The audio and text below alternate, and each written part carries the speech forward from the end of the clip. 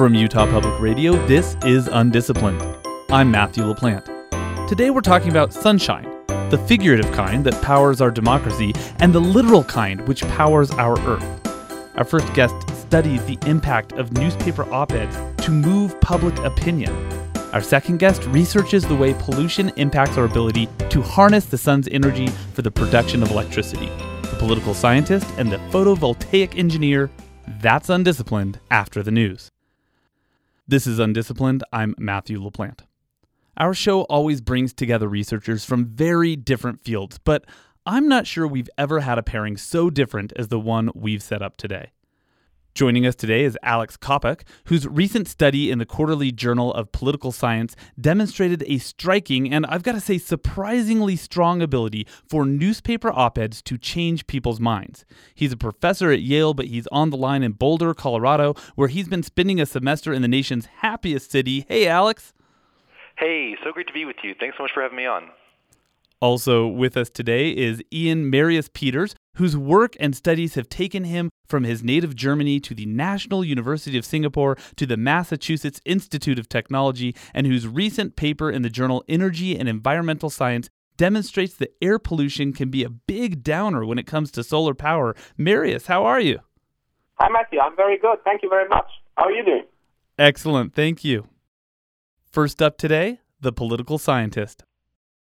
Let's get into the news. Now, everybody is talking about this big bombshell in the New York Times. They published an article written by an anonymous senior White House official that claims members of the administration are concerned about Donald Trump's mental stability. So, from within the White House, they are actively working to thwart the president's agenda. As you can imagine, Trump is furious about this today, mostly because he originally thought getting his agenda thwarted meant something totally different. That, of course, is the one and only James Corden responding to the mystery that was on everyone's mind in early September. Who was the anonymous Trump administration official who eviscerated the president in an op-ed in the New York Times? Now, when I read that op-ed, I thought, well, this is all very intriguing, but it's not going to change anyone's mind because we're also locked into our political opinions. But my next guest might have a different idea about that. His latest study demonstrates that op-eds can have a rather significant impact on people's opinions. And he wrote about that in an op-ed for the Washington Post called, and I love this column will probably change your mind. Alex Kopic, in the social media post-fact world, the idea that a newspaper op-ed could change someone's mind, well, it's just so quaint. Why did you decide to start researching this subject? It's so funny that you put it that way. That's exactly right. People think that it's impossible to change someone's mind, that if you present somebody with an argument that they will just reject it and move on, and it's not worth arguing with idiots. And that's sort of the state of belief about what happens when people encounter new ideas. So that doesn't sound quite right to me. And it didn't sound quite right to my co-authors either. They both work for the Cato Institute, and part of a lot of what the Cato Institute does is produce pieces that are intended to change people's minds.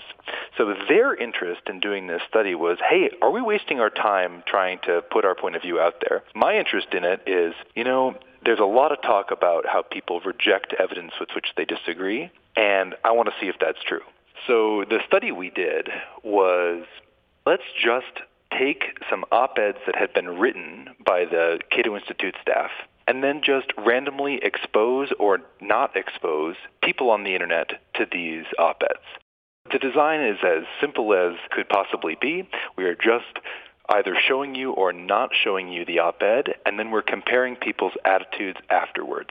And what we find is that, compared to the control group, the people who see each op-ed agree with the author quite a bit more. Now, the op-eds that we studied all had a very clear direction. That anonymous op-ed that you led the show with also has a very clear direction that Trump is an ineffective president and doesn't have control over the executive branch. I think that people who read the anonymous op-ed believe the claim that Trump is not in control more than they did before. And you didn't just set up a small survey or gather a few undergrads for an experiment. This was a pretty robust study, right? Can you explain how you set that up? Sure. So it's pretty common now in many social scientific fields to get online survey respondents. And because the internet is so vast, it's easy to dip your dipper in and get a huge sample. So we did our study not with like 40 undergraduates or even 500 people randomly selected. We had 3,500 people on the internet take our survey. We had them take the survey 3 times, so we got to trace how the persuasive effect of the op-eds decayed or didn't decay over time. One study was among sort of just everyday people on the internet. And then we wanted to say, okay, but the target for the op-eds is not just people, it's like opinion peddlers and influencers in Washington, D.C. So we then got a second sample of about 2,000 like D.C. insiders, and the op-eds were persuasive to even them. When I read about this, I thought, okay, surely these wonks, these journalists, these congressional staffers, those sorts of folks aren't going to be persuaded by a single column in the newspaper. And I think the effect was smaller, but it was still a significant effect just from one op-ed, right? That's correct. It's always hard to figure out how to talk about the scale of this thing. So we did an exercise where we're trying to predict whether or not you agree with the op-ed author. And the sort of everyday people, they were moved by an average of about 10 to 15 percentage points. And the DC insiders were moved by an average of maybe 5 to 10 percentage points. So like that's kind of big. Moving 50% agreement to 55% agreement is pretty big and would be a success by any op-ed writer's standard. And these effects, they were long-lasting, right? That's right. So we measured at 10 days after people read the op-eds and again a month later. And what we found really surprised us. The effect was about 50% as strong as it was immediately after 10 days. And so we're like, oh, okay, the persuasive effects decay over time as people forget things and encounter new arguments. But then when we measured again at 30 days, it was still at that same 50% magnitude. So it's sort of like if you plot the decay, it looks like a hockey stick. And I'm like, why doesn't it keep decaying after 10 days? And so we've got some, speculation as to why that might be, but it is definitely true that these op-eds have long-lasting persuasive effects. They are small, but nevertheless long-lasting persuasive effects. Part of what this says is that we're maybe not as locked into our political opinions as we often think. I think that's the right conclusion. It's not that I can persuade a Republican to become a Democrat today, but I probably could change your mind a little bit on tax policy. I probably could change your mind a little bit on the state of administrative control in the White House. So these things where it's not, which party are you, but where you stand on issues, people's minds can be changed. What makes me hopeful about this result is that it's not a waste of your time to talk to the other side. So if you have family members who disagree with you politically, it is not a waste of effort to say, here's why I think that you should change your mind on, name your favorite policy issue. Can a tweet have power like this? Can a meme have power like this? What do you think?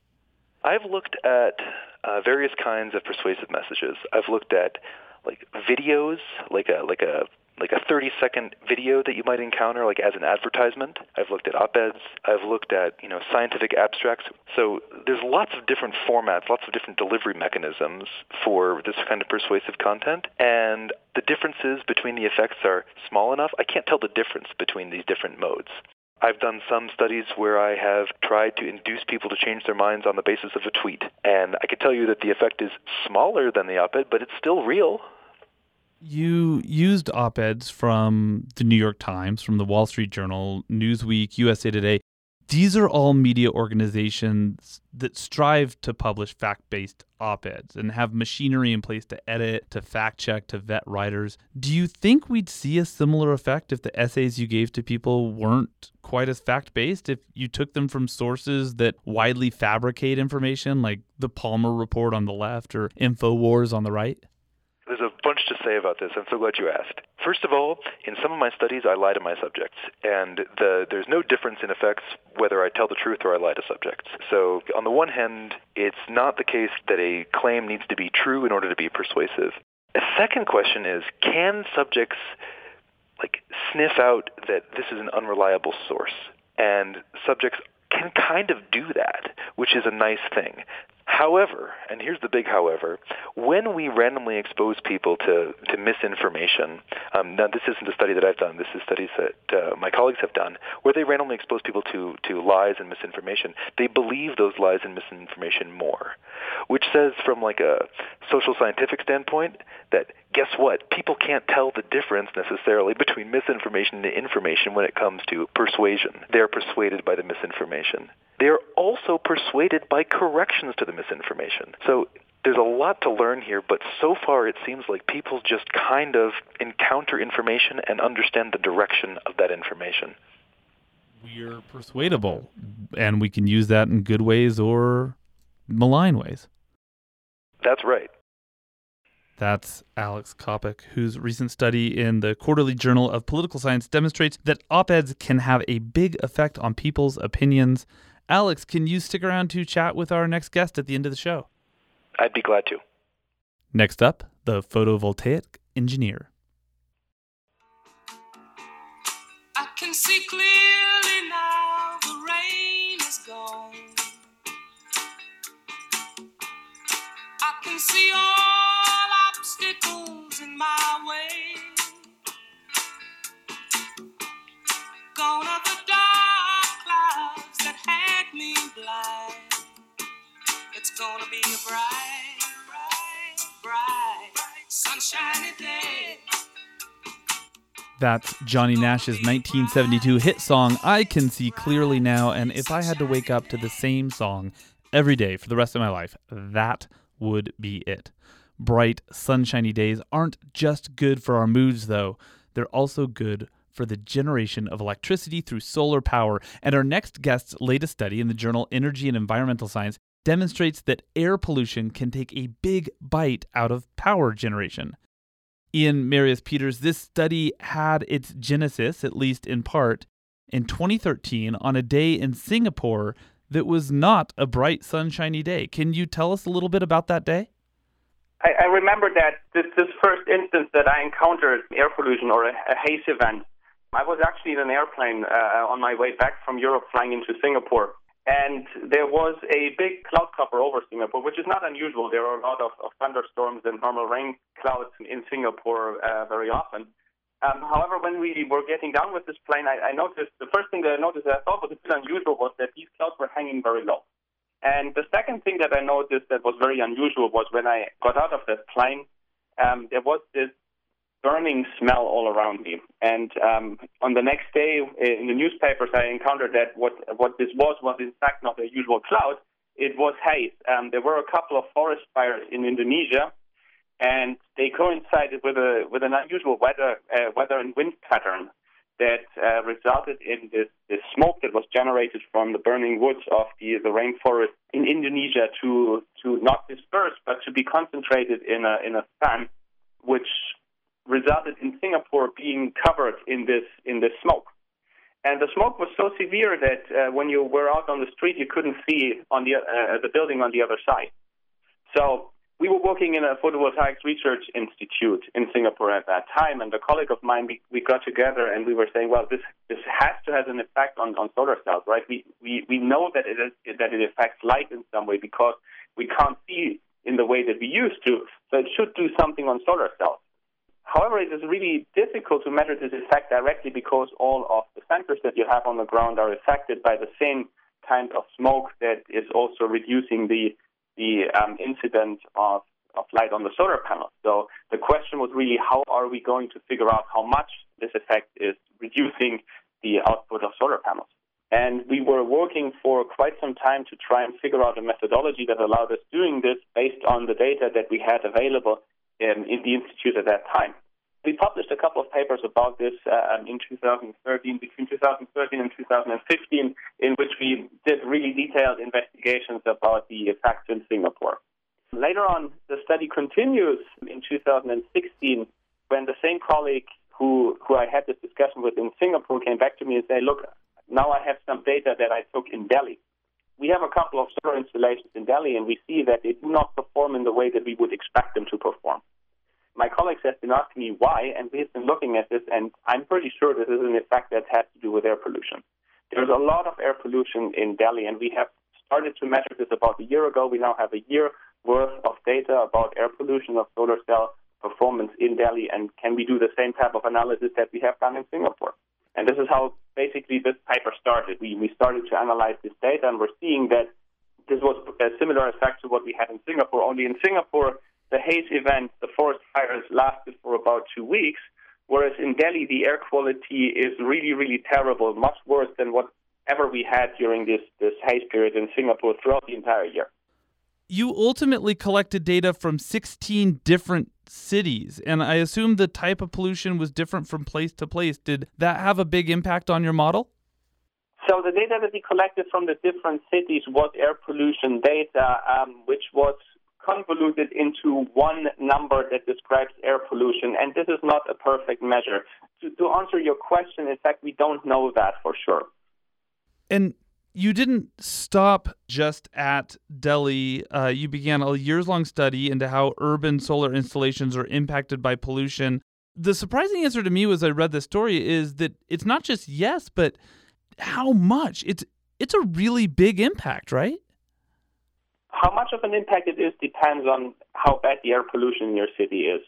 The study that we did for Delhi, we picked an example of a particularly bad city. The air quality in Delhi is among the worst on the planet. That had a strong effect on the result, of course. We've used the result from Delhi to try and estimate how much light we are losing in other cities, and the effects are not nearly as bad as what we've seen in Delhi.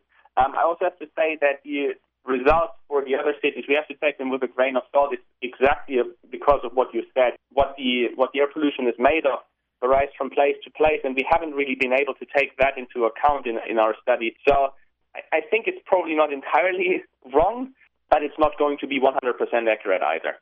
This is a really good starting point for other explorations. Now that we know that this happens in Delhi, people can go and they can do these studies regionally now, right? Yes, and actually that's one of my biggest hopes, that now that we know that this effect is there, that there are going to be more studies in more different locations, and hopefully also with some better measurement setups than the one that we had available to ourselves to reproduce the results that we have done for Delhi and hopefully also improve them. And this is really important for project planning. Can you explain why? The original motivation for the study in Delhi came off the fact that the installation in Delhi was not performing as it should have been. This is problematic for everyone who is installing a solar panel, or for businesses that install solar panels, because they make a plan beforehand where they take into account, well, there should be that and that amount of sunlight, and we're producing that amount of electricity. That means that we're going to make that and that amount of money out of our installation. Now, if the amount of sunlight is much smaller or significantly smaller than the one that I'm assuming I'd be having, then I'm making less money. And in the end, that can make the difference between my system making a profit or making a loss. We're not just talking about small profits and small losses. There's been some estimates that we're talking about potentially tens of millions of dollars in lost revenue. Is that correct? That is correct. I mean, if we're looking into the amount of solar panels that are installed over the world, there are many solar panels around now. There are many solar panels within city limits as well. And it's looking like it's going to be a lot more in the future. So if you're losing about 5 to 10% of the incoming light because of air pollution, as is what we found for Delhi, then they can put a significant dent into the amount of money that you're making. You've mentioned that you'd like to see other people build on this research. What's the next step for you in developing this area of research? I have been trying to get some data for the forest fires in California and north of it to see whether that has a notable effect on solar cell performance there as well. And an important addition, and one thing that I haven't been able to do in this study, which I would like to do in another one, is to look at the effect of soiling, that is all the pollution that gets deposited on the front glass of the solar panel. So the stuff that gets onto the glass actually is also interfering with the ability for the solar panels to take in energy and create electricity. Yes, this is an effect that will be relatively easy to see. It just means that they are getting dirty. Marius, this study was published in late August. It got quite a bit of attention. Do you think it will help push more people toward addressing air pollution? I have to say that the effects of air pollution is known. predominantly on the health impacts that it has. And this is also, of course, the biggest problem. I hope that the study helps show that health is not the only thing that gets affected by air pollution, and that it is, in fact, a very multifaceted problem. What I really, really hope for this study is that it creates more awareness of the effects of air pollution and hopefully some action against it. That's Ian Marius Peters, whose study on the impact of air pollution on solar power was published in the journal Energy and Environmental Science. Marius, can you stick around to chat about something just a bit different? Yes. Well then, Marius, it gives me great pleasure to introduce you to political scientist Alex Kopic. And Alex, this is photovoltaic engineer Ian Marius Peters. Marius, it's great to meet you. Oh my God, Alex, how are you doing? I loved hearing about your study. I just have so many questions for you. The measurement problem that you had, because the sensors have the same interference that the solar panels do, that's so fascinating. You know, I'm a political scientist and I'm an experimentalist, and so the thing that I think about when I hear about your study is, how would I study this? And what I would go do is I would go try to find some policy to go randomly vary. So I want to go randomly vary air pollution to see the effect on solar production. What are the policy interventions that we could use to study this effect? I'm not sure there are policy interventions that you can use to study this effect. I mean, in fact, I think we've done something that comes close. We've just collected an awful lot of data. We've done measurements every couple of minutes over 2 years, for example, in Delhi. And what that gives you is a lot of data that you can use for statistical analysis. There's another aspect to this that I think is interesting, is that policies can definitely help with it. We've seen that the air quality in cities in Europe or in the United States, for example, has improved as the result of better policies. Wow. So if I were to make the air quality in Delhi like it is in Boston, how much money would I make? Sorry, can you say that again? If you were to make the air quality in Delhi as in Boston. As good as it is in Boston where you are. I beg your pardon, in Cambridge. How much money would I make out of the solar installation? That's also a very difficult question to answer, because one of the things that I had a lot of trouble with was finding literature data or any statistics on how many solar panels are actually installed within city limits. I've been looking around really for weeks to find some of that data, and I must say that to this day I don't know exactly how much that is. If anyone of the listeners here on this radio knows that number, I'd be very happy to receive that. It is, however, so that Delhi has pretty significant plannings in terms of delivering solar energy to the city. And I think that the savings are, as was mentioned before, in the tens of millions of dollars. One thing that struck me while I was talking to Marius was the fact that compelling data without compelling words probably isn't enough to change people's minds. And even the most compelling words without data might not be enough either. Would you both agree with that? And what does that mean moving forward in both of your fields? Yeah, I think I would agree with that. I mean, the experience that I've made with this is that people are asking for data if you want to convince them for some things. And I mean, I've been in a lot of discussions about improving solar cells and how do we go on with that. People do want to see data. Pretty much anyone that I talk to wants to see data. But I can also tell from personal experience that if you are not able to present your data in a convincing way, you're not going to make much headway with it either. I would agree. One of the great luxuries of being an academic is that you get to be skeptical. And, anyone can have a story. All of us must bring data. And that's, a great luxury. In the political realm, we don't often have that luxury. Opinion pieces, for example, that do and don't have great data don't seem to make a difference about whether they're persuasive or not. So that's a funny fact, that the quality of the inference doesn't seem to change how persuasive it is. But man, it's a really nice thing to be able to work in a job where the quality of data and the quality of evidence is the thing by which work is judged. Alex, what do you think? Can we use the power of op-eds to get more people to push for and adopt solar power as a cleaner form of energy? So what we need is something for them to be in favor of. We need to find something that governments can do to fix the problem. And then I can guarantee you that we can change public opinion to be in favor of that policy change. Marius, have you ever written an op-ed? I have not so far written an op-ed, but I actually have been involved in writing of some of them.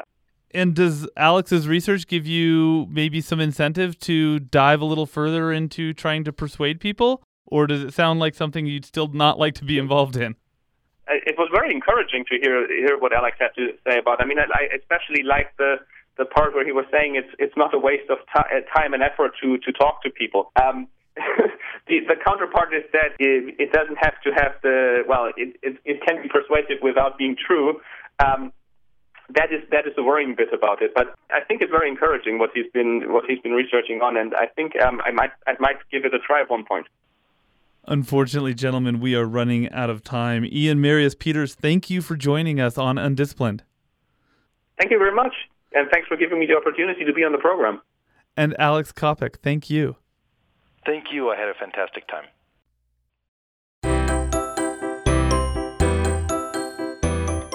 If you'd like to participate in this discussion, you can engage with us on Twitter by following us at SoUndisciplined. UnDisciplined is produced by Utah Public Radio. Our producer is Alyssa Roberts. Our theme music is Little Idea by Benjamin Tissot. And I'm Matthew LaPlante. Thanks for listening. Now go have big ideas.